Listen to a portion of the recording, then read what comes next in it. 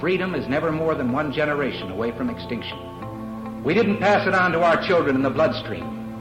The only way they can inherit the freedom we have known is if we fight for it, protect it, defend it, and then hand it to them with the well-taught lessons of how they in their lifetime must do the same. And if you and I don't do this, then you and I may well spend our sunset years telling our children and our children's children what it once was like in America when men were free. Welcome to episode number 120 of Gun Freedom Radio, where we engage, we educate, and we inform. We are brought to you by azfirearms.com, your nationwide hometown gun shop. Well, I am one of your hosts, Cheryl Todd. And I'm Dan Todd, the other guy. The theme of our show today is place the oxygen mask on yourself first. And are we going on a trip or something, Cheryl? Well, no, but we have been doing quite a bit of traveling, and I know that this is the traveling season. And so this particular phrase just struck me on our last trip as something that made a lot of sense to the Second Amendment community. So, yeah, our show is place the oxygen mask on yourself first. When we fly the friendly skies, once we get past the TSA speed dating session, where we are neatly pickpocketed of all of our tools of self-defense, the airlines truly do get the importance of us being our own immediate responders. Every single flight begins with a quick lesson in self-preservation and even goes a step further in understanding that we are individually the key element in saving our own lives in order that we might save others. 7 simple words say all of this and more. Place the oxygen mask on yourself first. Why did they say that? Because if we take that measure of responsibility to protect and preserve our own lives, then we are able to help protect and preserve the lives of our seatmates, and then place their oxygen mask on those who are unable to do so for themselves.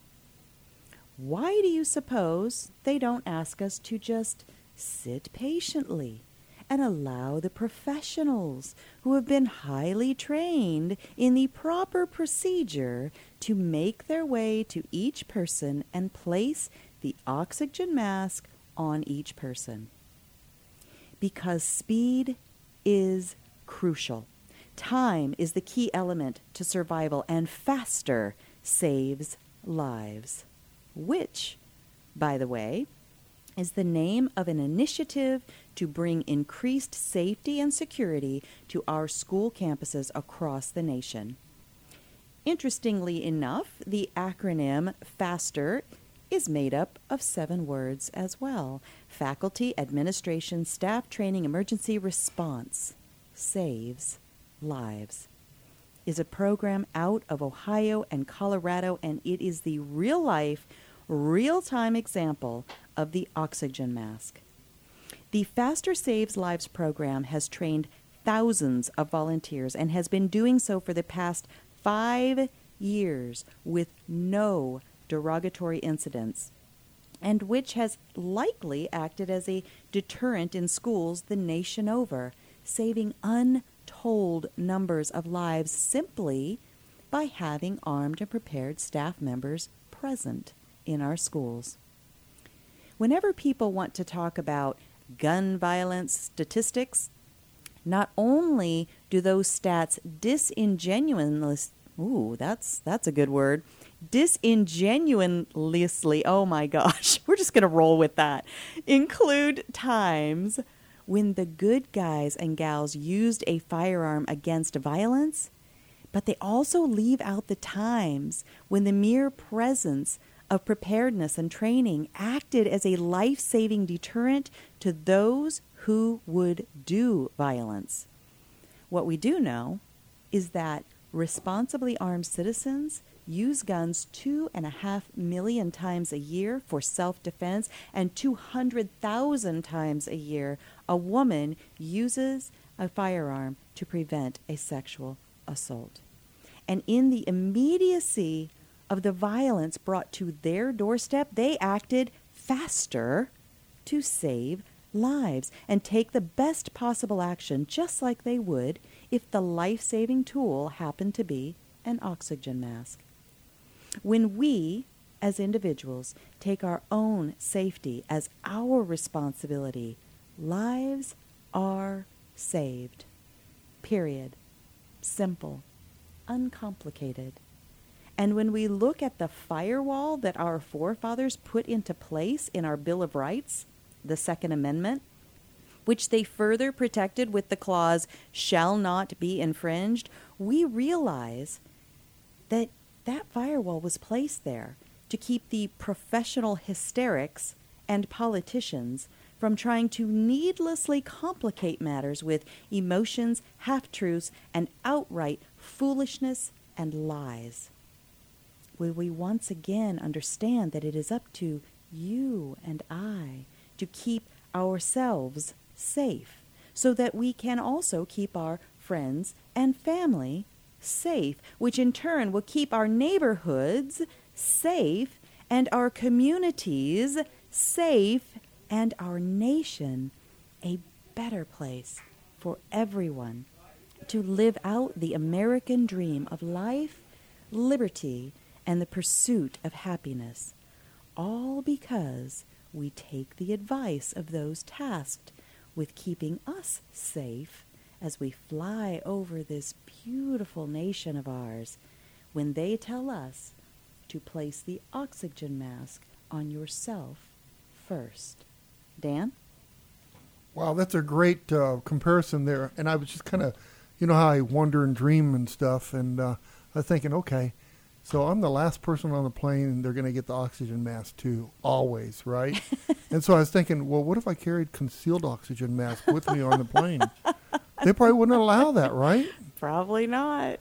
So I guess interesting. TSA would probably have pickpocketed you during your speed dating session. Yeah, it's a comparison that, you know, it's pretty real. I mean, think about it. You got 300 people on a plane, and you're the last guy, so you're dead. Yeah. You know? So take care of yourself first so that you can help others. It's so simple. It's just such a no-brainer. I don't know how you come up with all these things, but it's a good one. Well, I appreciate that, and I figured you'd be sitting over there gloating that I tripped over my own word. How'd you do that? She puts hard words in here for me. Disingenuously. See, it's not hard. No. I don't know what was coming out of my mouth a minute ago, but yeah. All right.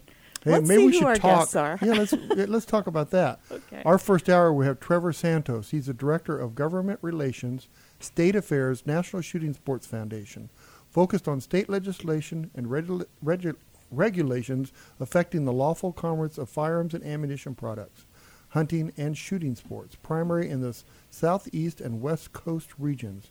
He's here to talk to us about why it is so important to get out and gun vote. We have Logan Mitesh, an historian and writer who runs High Caliber History, LLC, and has worked for museums with NRA, I can't say that word, Smithsonian Institute, and the National Park Service. He is a frequent guest on NRA TV, Mysteries at the Museum, and NRA Gun Gurus, and also the American Rifleman TV. Mm-hmm. Busy guy. Then we have Tara Ross. She is a lawyer who writes and focuses on the intersections among law, public policy, and constitutional history. She has authored multiple books, including The Indispensable Electoral College, How the Founders' Plan Saves Our Country from Mob Rule, and co-authored Under God, George Washington and the Question of Church and State. Then on our next hour, we have Jeff Fine. Jeff Fine is going to be live in studio, and he is currently serves as a court administrator for the Maricopa County Justice Courts, a system of 26 community-based courts that address over 300,000 cases annually. Jeff knows firsthand what it means to serve and defend our country, uphold our laws, and administer justice. And he cares deeply about our country and community. He is seeking election to the office of Superior Court Clerk in Arizona. Mm-hmm. Then we have Chris Burt, author of Surviving a Mass Killer Rampage, When Seconds Count. The police are still minutes away, and thank God I had a gun. Chris recently wrote an op-ed in Washington Times titled, Towards Less Gun Control, Not More. Eliminating gun-free zones is a good place to start. Absolutely. We also have our Responsibly Armed Citizen Report and maybe Dan's commentary. All right. So this has been a really big news week, and I don't think we've got time to really even do any justice to a couple of the really biggest news stories that came around. So I would be looking in the next couple of weeks for some guests to help break these things down. But one is the Ninth Circuit Court, the ruling that they just put out. The headline I'm reading here from Fox News. It's dated just yesterday, I think, which would have been Tuesday, the 25th of July. Liberal Ninth Circuit backs right to carry firearms in public in latest pro-Second Amendment ruling. No, wait a minute. You said liberals, Ninth Circuit Court said... Well, why is a court liberal in the first place? Right. That's the thing that gets me. Judges are supposed to... Judge.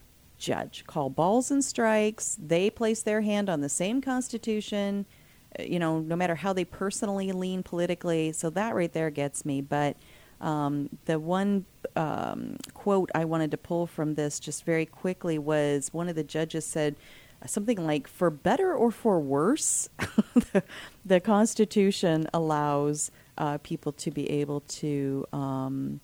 there it is. Judge Diarmuid O'Scanlan wrote in his opinion that for better or for worse, the Second Amendment does protect a right to carry a firearm in public for self-defense. Boom. Done. Simple. Uncomplicated, right? The other one is so layered, so nuanced that it's going to take a long time to talk about, but there was Justice Department allows the sale of 3D printed guns. And John Lott wrote an opinion piece on Fox News titled, This Marks the End of Gun Control. Very well written, very easy to understand, and dated, I believe, was also the 20th, 7/20/2018. Look that one up. John And the crowd Lott. goes wild. Yay! And the crowd goes wild. So that'll be very interesting as time goes on. So stick around. We've got a great show. We're starting with Trevor Santos. He is with the NSSF and talking about getting out the gun vote. Stick around.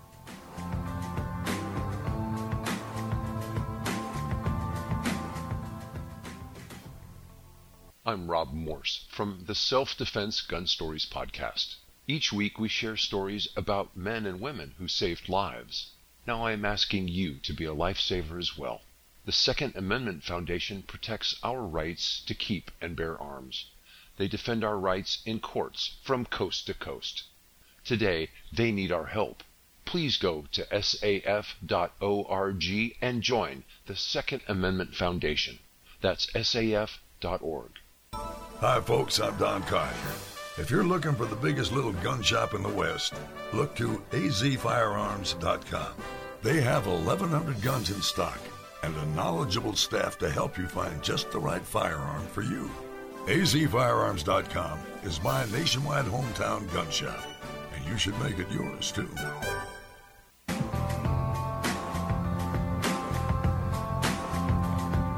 Welcome back to Gun Freedom Radio, where we engage, we educate, and we inform. We are brought to you by azfirearms.com, your nationwide hometown gun shop. Well, our first guest today is Trevor Santos. He is the Director of Government Relations, State Affairs of the National Shooting Sports Foundation. We know it as the NSSF. He's focused on state legislation and regulations affecting the lawful commerce of firearms and ammunition products, hunting, and the shooting sports, primarily in the Southeast and West Coast regions. He is here to talk to us today about why it is so important to get out the gun vote. Welcome to the show, Trevor. Hey, Cheryl. Thanks for having me. Absolutely. I'm excited to have you on. You know, we were recently in South Carolina at an event together. It was the NSSF Industry Summit, and you were on a panel talking about this kind of issue, like how the people that value their Second Amendment, how they interact with the next few elections is really going to make a huge difference. And so often we hear people say, you know, I'm one person, I'm one vote, my vote doesn't even matter. And after listening to you, I wish that everybody could have heard what you said, which is why you're here to talk today, because they would be encouraged the way that I was to know that their vote does matter. Well, Cheryl, you know, thank you for those kind words, and certainly appreciate to hear that, and appreciate the opportunity to kind of get the word out. And I feel like it's cliche to say, but it really is the honest truth to say that this upcoming election is likely the most important one that we'll have seen for gun owners. You know, we certainly said that back in 2016 with Donald Trump ultimately becoming our president. And, you know, we've already seen kind of the rewards from his presidency and in at least one confirmation in Supreme Court Justice Gorsuch, and now the nomination of Brett Kavanaugh, and hopefully a confirmation of his nomination as well, and what that means for gun owners. But 2018, it's certainly going to be a pivotal year for the industry and gun owners in general, and just to show how firearms are really coming in the forefront of elections. Back in March, YouGov did a poll or a survey, and gun policies were number 2 on that list of most important issues that that people care about in the upcoming election. That's the highest we've ever seen our issue with regards to importance for voters. So, you know, the industry and again, gun owners are at the forefront, and so what could that mean for legislative races? Right now, you've got 32 states that are Republican-controlled outright. You've got 13 that are controlled by Democrats and 4 that are kind of split. We're kind of at the high watermark right now with governors around the country, with 33 Republican governors. And we've got 36 gubernatorial elections just this year. Now, you know, I'm certainly not going to say that Republicans are always friends of gun owners in the industry, and you know, we've certainly seen that with bills signed into law in Florida and Vermont with respect to the Second Amendment and infringement on those rights, and also bad policy for the industry. But you know, it's certainly a big year, so I'm sorry to kind of ramble on, but it's important. Kind of cliche to say that this is the most important election in our lifetime. You know, and certainly 2020 is going to be even bigger with the White House up again. Absolutely. And one of the things that I always like to make a distinction on, because our audience is nationwide, our audience is every possible demographic you could think of. And we really do try to speak to that middle space, the people that aren't hardcore, you know, pegged out in one direction or another, politically or on the gun issue or on any issue. And so we tend to, in the gun community, speak in terms of, you know, well, red states, which are Republican states, or Republican politicians. Well, they're the gun people, right? And then the blue states, which are Democratic or Democratic politicians, they're against guns. And you know what? Those lines are not, you mentioned that in what you just said. Those lines are not that defined, And the Second Amendment is part of our Constitution, and the Constitution is for everyone, right? Absolutely. And Absolutely. And so where it gets troublesome for people that maybe they think, well, socially I'm liberal, and so I would normally vote Democrat. But when they start to think, well, wait a minute, I need to instead think about the issue that is so important. You're saying it's number 2 on this survey. It's that top of mind. If I want to be sure that I protected my gun rights, then I need to vote for, forget about the R and the D, the blue and the red. I just need to vote for that issue and who and what things, what policies are going to help protect those, right? Oh, absolutely. And that's something that we at NSSF are really trying to do, is educate gun owners on where different candidates stand. We've got our Gun Vote educational initiative that certainly played a big part in 2016, and that's something that we'll start getting ramped up this year. You can find that on Facebook at Gun Vote, Twitter at Gun Vote. But we continuously post articles about a certain candidate, what they may have said on the firearms issue. Now it's not outright endorsing a certain candidate, but it's certainly education.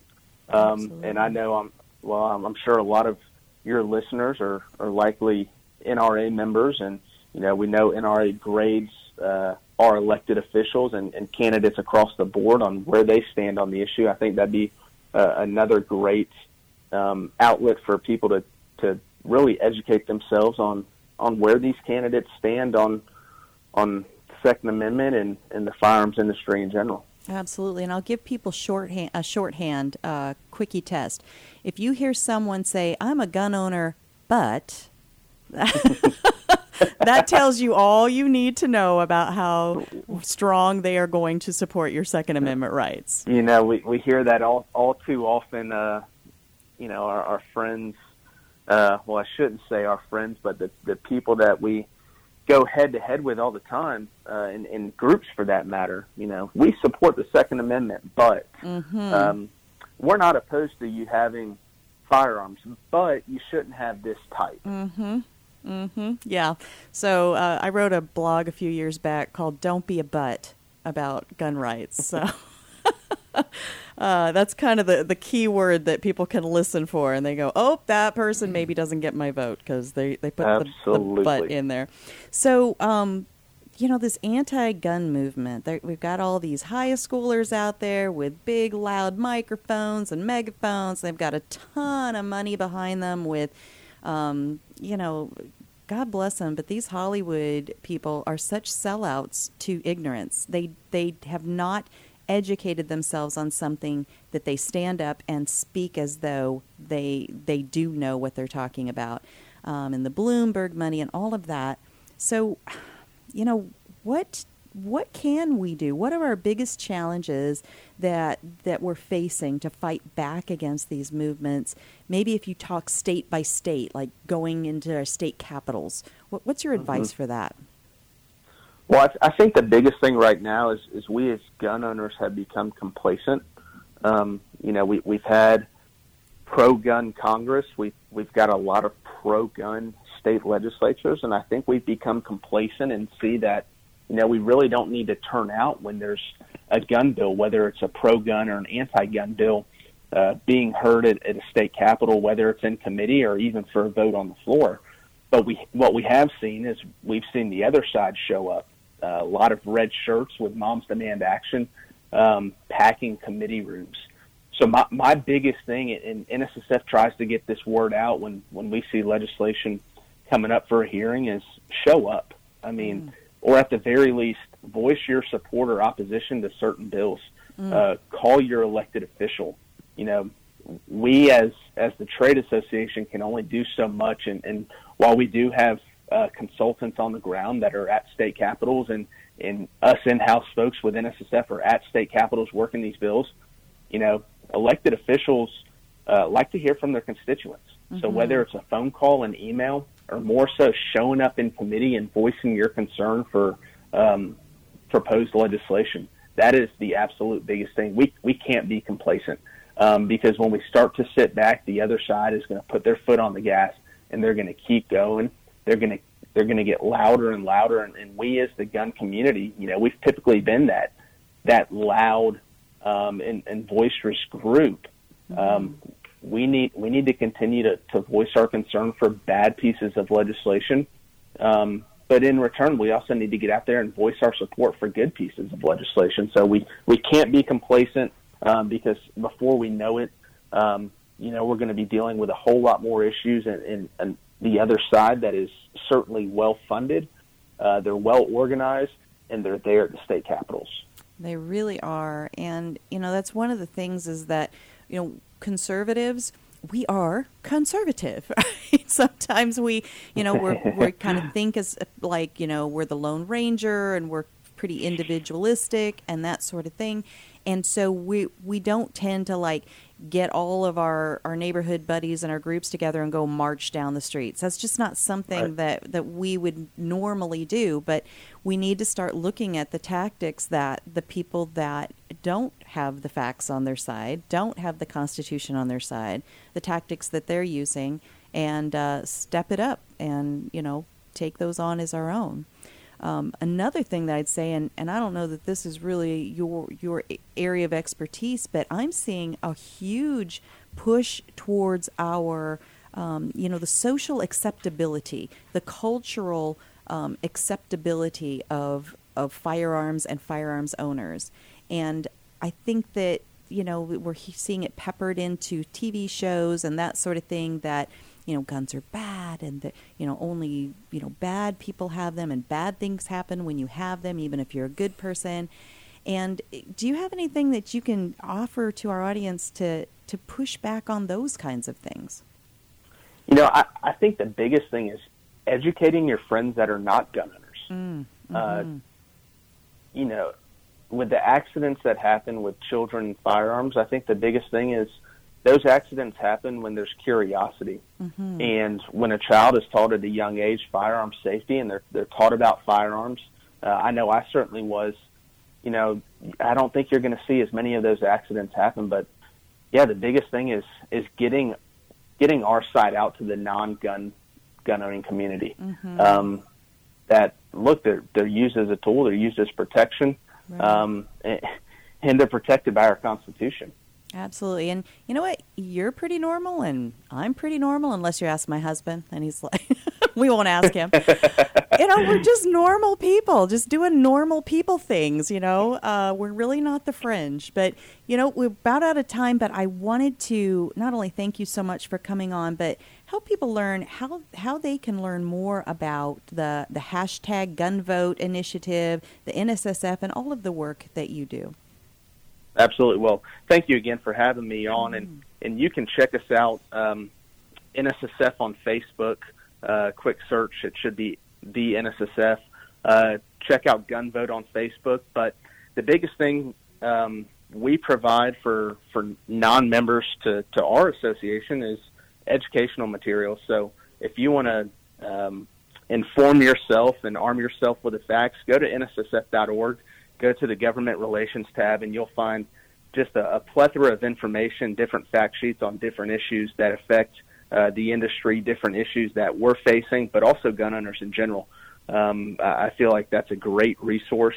So check us out, nssf.org, and obviously social media, NSSF, and Gun Vote. Excellent. Thank you so much. Trevor Santos of the NSSF. Bye now. Thanks, Cheryl.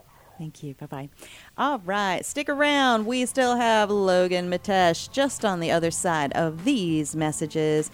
He is a historian and a writer who runs High Caliber History, LLC. He's also worked for museums in the NRA, the Smithsonian, National Park Service. Goes on and on. Stick around. You won't want to miss this.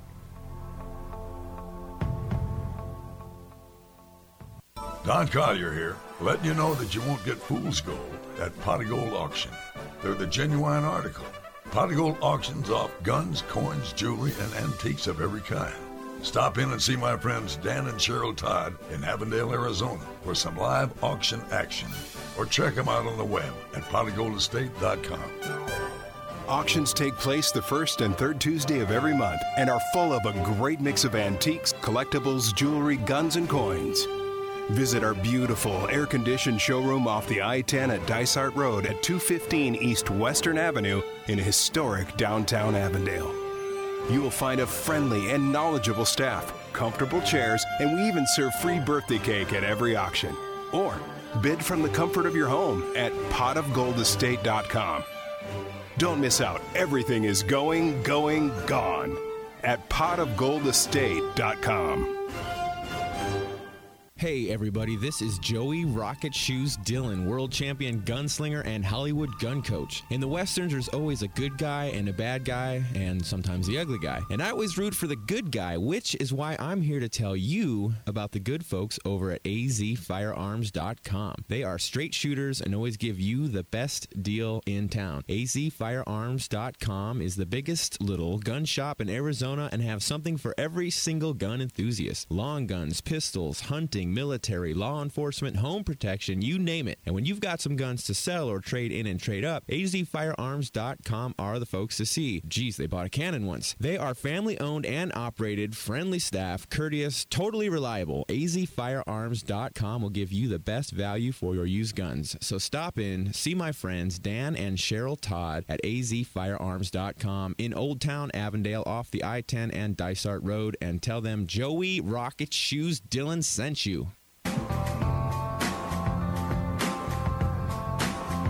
Welcome back to Gun Freedom Radio, where we engage, we educate, and we inform. We are brought to you by azfirearms.com, your nationwide hometown gun shop. Well, our next guest is Logan Mitesh, a historian, a writer, who runs High Caliber History LLC and has worked for museums with the NRA, the Smithsonian Institute, the National Park Service. He is also a frequent guest on NRA TV, Mysteries at the Museum, Gun Stories with Joe Mantegna, NRA Gun Gurus, and American Rifleman TV. Holy cow, you're a busy guy. Welcome to the show, Logan. Hey, thanks for having me. Yeah, I do keep pretty busy, but you probably won't see my ugly mug. I do a lot of my work behind the scenes, with the exception of NRA TV.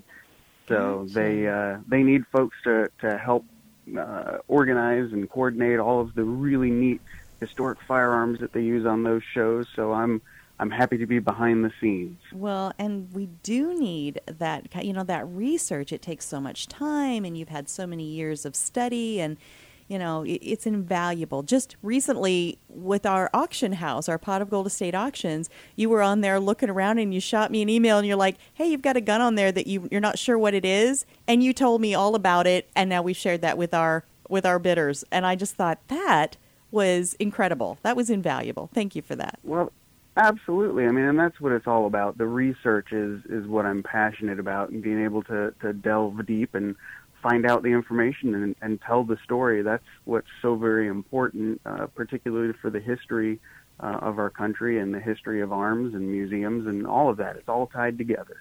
Well, it is, and even tied to our future. And that was the main thing that you and I thought, let's bring this conversation to the air, because you're a young guy. You get that, you're going to go through years that some of us old people are not going to be there. And if you don't carry that knowledge forward, then where are we as a country? And so how do we inspire other young people to carry that torch and to have a passion for learning their history? And one of the ways we do that is through our museums, right? But yes, absolutely. But then firearms are like this hot button political issue that museums have to deal with. It'd be easier if they were just like, well, here, let's just bring in like Lincoln's chair, or let's just like bring in, a chuck wagon or something. There's not all these political and legal issues to deal with.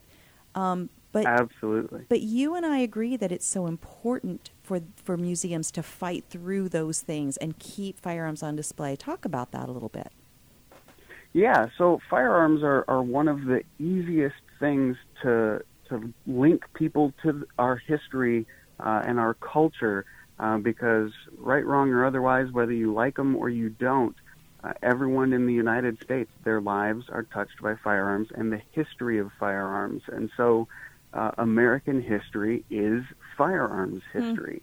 And that's, to me, what is so great to be able to display firearms in museums, whether you're seeing them in house museums in national parks, or you're seeing them at the Smithsonian Institution or at the NRA museums or at the Cody Firearms Museum. You're able to have that tangible object that helps you tell part of the story. You know, maybe it's a Colt Single Action Army that was with Custer and the 7th Cavalry, or maybe it's a 1911 that actually saw service in World War I. It is hands-on history in a very tangible way. And you're right, firearms are a hot-button issue, and some museums tend to try to shy away from firearms because it can create an uncomfortable experience for some of their visitors. But to me, that's what makes firearms so intriguing and such a great thing to have on display, because no matter how you feel about them, if you walk into a museum and you see a firearm on display, you're not going to have an indifferent reaction to it. You're either going to react positively or you're going to react negatively. And personally, I'm okay with either one of those reactions, because the whole point of a museum is to get you engaged and to get you thinking about the concepts in a broader scheme that are being represented through those objects. And so, you know, someone may walk through an art gallery and, oh, well, there's a Jackson Pollock. Well, it doesn't do anything for me. I'm moving on to the next one. But you see a firearm, and like I said, you're either going to have a good or a bad reaction, and that's going to spark dialogue one way or the other. And that's what we need. We need that dialogue in order to maintain a hold on our past, so that we can know where we're going, guided by our past. Logan, welcome to the show. This is Dan. I have a comment on that. You know, we went and talked to a bunch of people that were curators of museums, and there were some anti-gun curators there, and it makes it very difficult because they do want to eliminate the guns or put them in the back, hide them. You know, and I use an example of the Holocaust Museum in Washington. You know, nobody was for that, but yet it's part of history that we need to see and we need to learn from, just as though a firearm would be. We need to learn about the history of them. And so if I go to the Holocaust Museum and I say, man, that was a beautiful museum, I really enjoyed it, doesn't mean that I was for the Holocaust. I mean, that I was, you know, on the other side of the street for that. So I don't know. I just think that it's very important that whether we like it or not, it needs to be in our history books, and we need to learn from it. Absolutely. You're totally right, Dan. And that's the fact of the matter, is that history is often uncomfortable. And there's no way around that. And so that's why we have to embrace it and be able to find the good in a little bit of everything. And that can certainly be done through firearms, as well as any number of other artifacts linking to any other number of periods in American and world history. Absolutely. Well, and what I was thinking as I was listening to you talk about, you know, a museum setting and firearms is, so firearms can be art. I mean, there are some very beautiful firearms, and the engravings are so intricate. It's technology, right? It's a progression of technology through history. It's about, you know, our nation and the protection of not only our borders, but also people's homes. I mean, there are so many stories intertwined and so many bigger things that a firearm represents, that when you said that our history is indelibly or undeniably linked to the firearm, it really is. Absolutely. You know, whether it is a beautifully engraved Henry rifle serial number 6 that was given to Abraham Lincoln that's in the possession of the Smithsonian Institution in D.C., or whether it's the little Philadelphia Derringer that was used to assassinate President Lincoln that's at Ford's Theater. You know, those are two very different pieces of American history, and yet they help tell the broad scope of history, and it helps really tell the full story of Lincoln, for example. You have that connection with him and innovation and arms and him being presented that rifle from Benjamin Tyler Henry. And then, of course, you've got John Wilkes Booth with that Derringer from Henry Derringer in Philadelphia, that and his life and forever alters his legacy and forever alters the course of American history. And so that little diminutive single-shot pistol is a really big artifact. And so you can tell amazing stories in museums with firearms, stories that you simply couldn't tell otherwise. So true. Well, our time has already slipped away from us, but before I let you go, I want to talk about your work and how people can follow your work and learn more about your website, High Caliber History. Yeah, absolutely. So highcaliberhistory.com, very easy, www.highcaliberhistory.com. And you can go in there, and we've got a blog, and there's photos, and there's ways to contact me, sign up for the newsletter. I promise not to bombard your inbox, and there's links to follow me on different social media feeds. And again, that's all at www.highcaliberhistory.com. That is just awesome, and it's a great resource, and I highly recommend people spend some time there. And I highly recommend, as I know you do too, that people, get in out of the heat. Go into an air-conditioned museum. Spend some time, right? Definitely. It's the best way to beat the heat. I love it. Well, Logan, we're definitely going to have you back on. There are so many stories that I really want you to be able to share with our listeners that come from your research, that come from the history of firearms, and I hope you'll come back. But for today, we have to run. Logan Matesh of highcaliberhistory.com. Thanks so much. Thank you, Logan. Bye-bye now. Okay, we have Tara Ross waiting in the wings. Tara is a lawyer and a writer. She focuses on the intersection of law, public policy, and constitutional history. Stick around.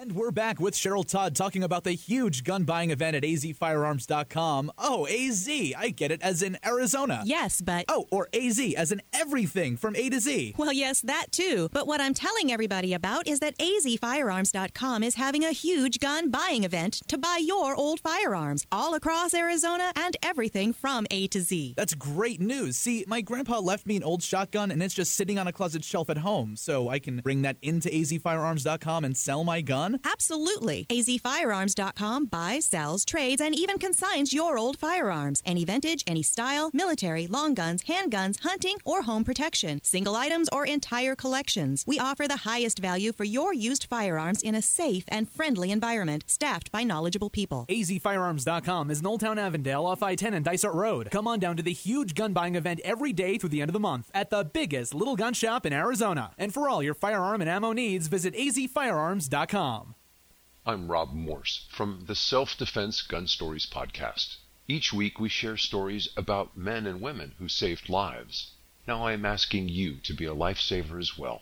The Second Amendment Foundation protects our rights to keep and bear arms. They defend our rights in courts from coast to coast. Today, they need our help. Please go to saf.org and join the Second Amendment Foundation. That's saf.org. Don Collier here, letting you know that you won't get fool's gold at Pot of Gold Auction. They're the genuine article. Pot of Gold auctions off guns, coins, jewelry, and antiques of every kind. Stop in and see my friends Dan and Cheryl Todd in Avondale, Arizona for some live auction action. Or check them out on the web at potofgoldestate.com.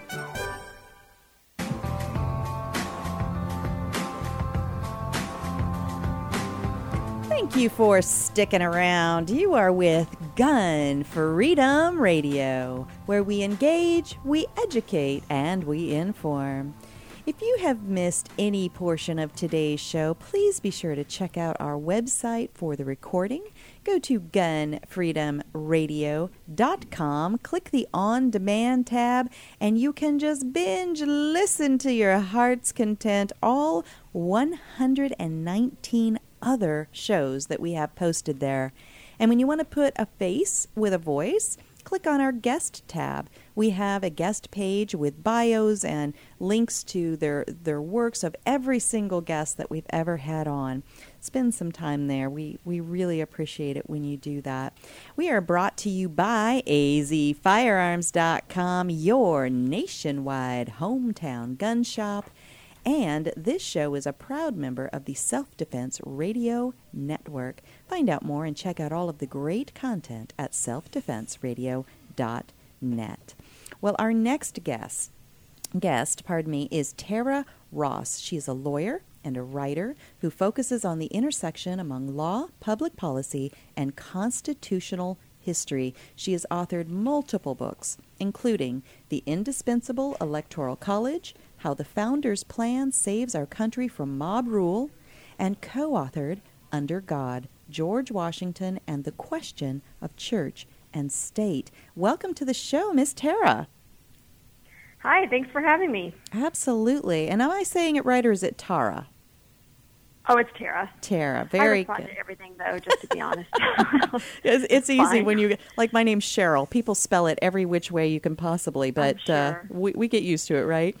So exactly. I wanted to have you, the whole idea of the Electoral College, you know, a generation ago, people were like, oh, is there such a thing? Like, it just was not a top-of-mind thing. But after this last presidential election, it is really a hot-button issue.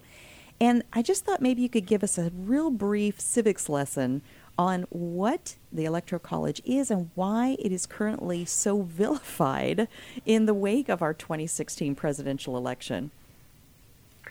Well, I think the reason it's vilified is because, unfortunately, it's become a partisan issue. And people think if you're a Republican or if you voted for Trump or if you voted for Bush, then you're, quote, supposed to support the Electoral College. If you voted for Hillary Clinton or if you voted for Al Gore, then you're, quote, supposed to be against it. And, of course, nothing could be further from the truth. One of the reasons I started studying the Electoral College in October, I guess it was right after the 2000 election, was because I had noticed that in October of 2000, right before I noticed how quickly things can change. Al Gore was preparing for an Electoral College victory and a popular vote loss. He had lawyers doing research and preparing to defend what he thought was going to happen. And he thought the Electoral College would work in his favor that time. Of course, what ended up happening, as we know now, was the precise opposite. George Bush won the Electoral College vote and lost the popular vote. And lots of people don't remember that history. But what I noticed was just how quickly things can change. Mm-hmm. And what I thought to myself, either this institution works and it is good for our country, or it doesn't. And it's got nothing to do with whether you're a Republican or a Democrat. It's got to do with the founders' principles and what they were trying to do and what they were trying to establish. So would you rather I can talk about the founders' principles or the logistics of how it actually works so that everybody's on the same page? I think, you know what, they're both important. So, you know, on your website, you have several myths, and I thought that those were so very well laid out. And one of the myths that might lead you into, you know, kind of guide the next thing that you want to tell us is myth number 3 is the Electoral College is somehow undemocratic. Well, so this probably goes back to what the founders were trying to accomplish. The Electoral College is not undemocratic. It is democratic plus federalist. Okay, we have half of the election that is purely democratic. You go to the polls in your states, as it operates today, you go to the polls in your states, you cast a ballot to say which candidate you prefer, and the winner in the state wins. Just like if you cast a vote for governor, just like if you cast any other statewide ballot, you are casting a purely democratic vote for a statewide office, and that statewide office is the office of presidential elector, and you're saying who you want that elector to vote for. And it always works that way, and it is a purely democratic outcome. Now, we choose through our Electoral College to combine that purely democratic process with a dose of federalism. And what I mean by that is we also choose to have a second phase of the election, which is a state-by-state process. Now, the reason we add that extra state-by-state element to the presidential election is because of what the founders were trying to accomplish. And they knew that a pure democracy without any kind of check and balance on it can be a very dangerous thing. Mm-hmm. Very simple explanation is a pure democracy is two wolves and a sheep voting on what's for dinner. Yeah, how's that going to go, right? The sheep doesn't care that it got a vote. It doesn't care at all. It's still getting eaten for dinner. Mm-hmm. They didn't use that particular example, but they understood that problem. And they created a system of checks and balances. And the fact that we have a presidential election system is just one of these checks to make sure that unreasonable or bare or emotional majorities can't overrun the rest of the country. Mm-hmm. And it's truly representative, because if a candidate maybe wants to just focus where there's a huge population, then they're going to go where? California. They're going to go to, New York. They're going to go to these places. And then, middle America is going to get completely ignored. And the things that are important to the people that actually, grow the food, and feed America and those kinds of things are going to be treated like they don't matter. Right. And it's exactly the mistake Hillary Clinton made. She would have won the 2016 election if she had not done that, like what you just described. 20% of her vote came from only New York and California. And if you take away those two states out of the equation, all of a sudden she is lagging. Absolutely. I think I might have lost. There you are. Okay. Oh, did you? Did you get me? I heard you say she's lagging. She's behind by 3 million votes if you take away New York and California. And in fact, in the weeks before the election, she thought, so again, to go back to the Al Gore problem, she thought she was about to win the Electoral College vote and lose the popular vote, and she didn't want to do that. So she started racking up support. She spent millions of dollars racking up votes in safe places like Chicago. And that is precisely what the Electoral College, of course, seeks to prevent. A candidate that goes only to the people that already like them, instead of learning more about the rest of the country or building a coalition that includes the rest of the country. So Hillary Clinton, if she had just followed the rules of the Electoral College, probably would have won, but she didn't do it. Absolutely. And that whole topic we just talked about ties into myth number 8 on your website, and that is that candidates who lose the popular vote shouldn't win the White House. The system is rigged. And you say on there, in fact, it gives the presidency to the candidate who built the best coalition, right? That listens to all the constituency. I think the coalition that won in 2016 was the coalition that's tired of the status quo in D.C., that's tired of not being listened to, that just wanted to shake things up. And that was the coalition.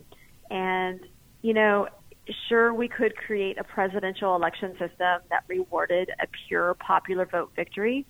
But here's the best analogy that might demonstrate why it's fair today. So if you're looking at the World Series, okay, we play that game by saying, or we determine the champion by saying, okay, whoever wins 4 out of 7 games, that's the champion. And it does not matter who scores the most runs over the course of the entire 7-game series, right? In 1960, the New York Yankees actually won a lot more runs over the course of the whole World Series. But Pittsburgh won 4 games. Well, nobody goes back and says, well, but Pittsburgh, you didn't get enough runs over the course of the 7 games. You can't win the World Series. Everybody accepted it. They won 4 games. That's how it works. And the reason we do that, of course, is because you don't want to give the baseball championship to somebody just because they have one exceptionally good pitcher, or just because they have one batter that does especially well in a certain set of circumstances, or because a team can blast you out at home, but they're lousy playing away games. You want a well-rounded team that can do well in a variety of circumstances. And that's why the championship is structured that way. In the same way, we want presidential candidates to win when they are well-rounded, when they appeal to a cross-section of America, not just when they can do really well in one region or a handful of densely populated cities. Absolutely. And the people that are upset about the whole issue going on right now, they have to really stop for a second, or they should stop for a second, and just be intellectually honest and say, we're really just mad that we lost. We're not really upset about the system that our founders put into place because, nobody got, they're not upset about whether it's majority or whether it's the Electoral College. They're just mad about the results that they're dealing with right now. Because this has been working for 200 some odd years, and I love the way that you write about it. You have a true passion and love for how the founders devised this system, and I just highly recommend people to check out your website, check out your books. You've done a couple of really beautifully done Prager University videos that just breaks these things down and makes it easier to really understand and not get caught up with the tidal wave of emotion out there. Well, thank you. My experience is that the more you understand it, the easier it is to support the system and to see what the founders are trying to do. And it has served our country well for more than 200 years, and it's sad to me that based on the outcome of one or two elections, people are just trying to destroy it now. I would rather educate and help people to learn. Absolutely. Well, we've got to run for now. I would love to have you back on again. You've got so much you can talk to us about and teach us about history. I love your Instagram page for that sort of thing. Oh, thank you. And so just as we go out, could you tell folks how they can follow all that you do and buy your books? Sure. Well, if you go to my website, which is just taraross.com, you can find links to most of my social media accounts. I probably need to update it, to be honest, but you can find most of them. You can find my books. There's a book link. My Instagram is just at taraross1787. And I do post history nuggets on there every single morning. So I hope everybody enjoys it. I sure do. All right, Tara Ross, thank you so much for coming on. We'll definitely have you back on in the future. Have a great day. Thanks for having me. Thank you. Bye-bye.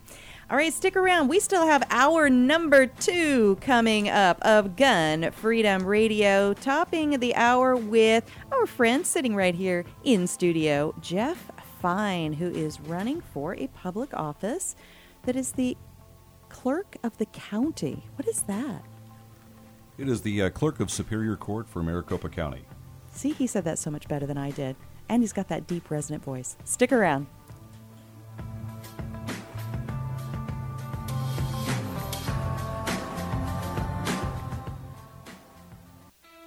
When you're working hard to beat debt, you've got to think of creative ways to get your income up. Here's an idea. Sell some stuff at auction. Start with locally owned and operated potofgoldestate.com. The owners, Dan and Cheryl Todd, have over 60 years of combined experience in selling antiques, collectibles, guns, coins, and jewelry. And over their many years in business, they've earned the trust of thousands of people just like you. Whether you're saving for a rainy day emergency fund or paying down debt, let potofgoldestate.com help you get the extra cash you need. Potofgoldestate.com will purchase your items outright, or you can consign them to their twice-a-month online auction. Pot of Gold's nationwide online auction is a great place to get top dollar for your collectibles. They specialize in everything from antiques, coins, high-end collectibles, to cars, boats, guns, and more. Get started today at potofgoldestate.com, or visit them off I-10 and Dysart Road in historic Avondale for some live auction action. For more information, visit potofgoldestate.com. That's potofgoldestate.com. Hey, this is Lloyd Bailey, the Armed Lutheran, host of the Armed Lutheran Radio podcast, reminding you that the podcast you're listening to is a proud member of the Self-Defense Radio Network. Check out all the great content at selfdefenseradio.net.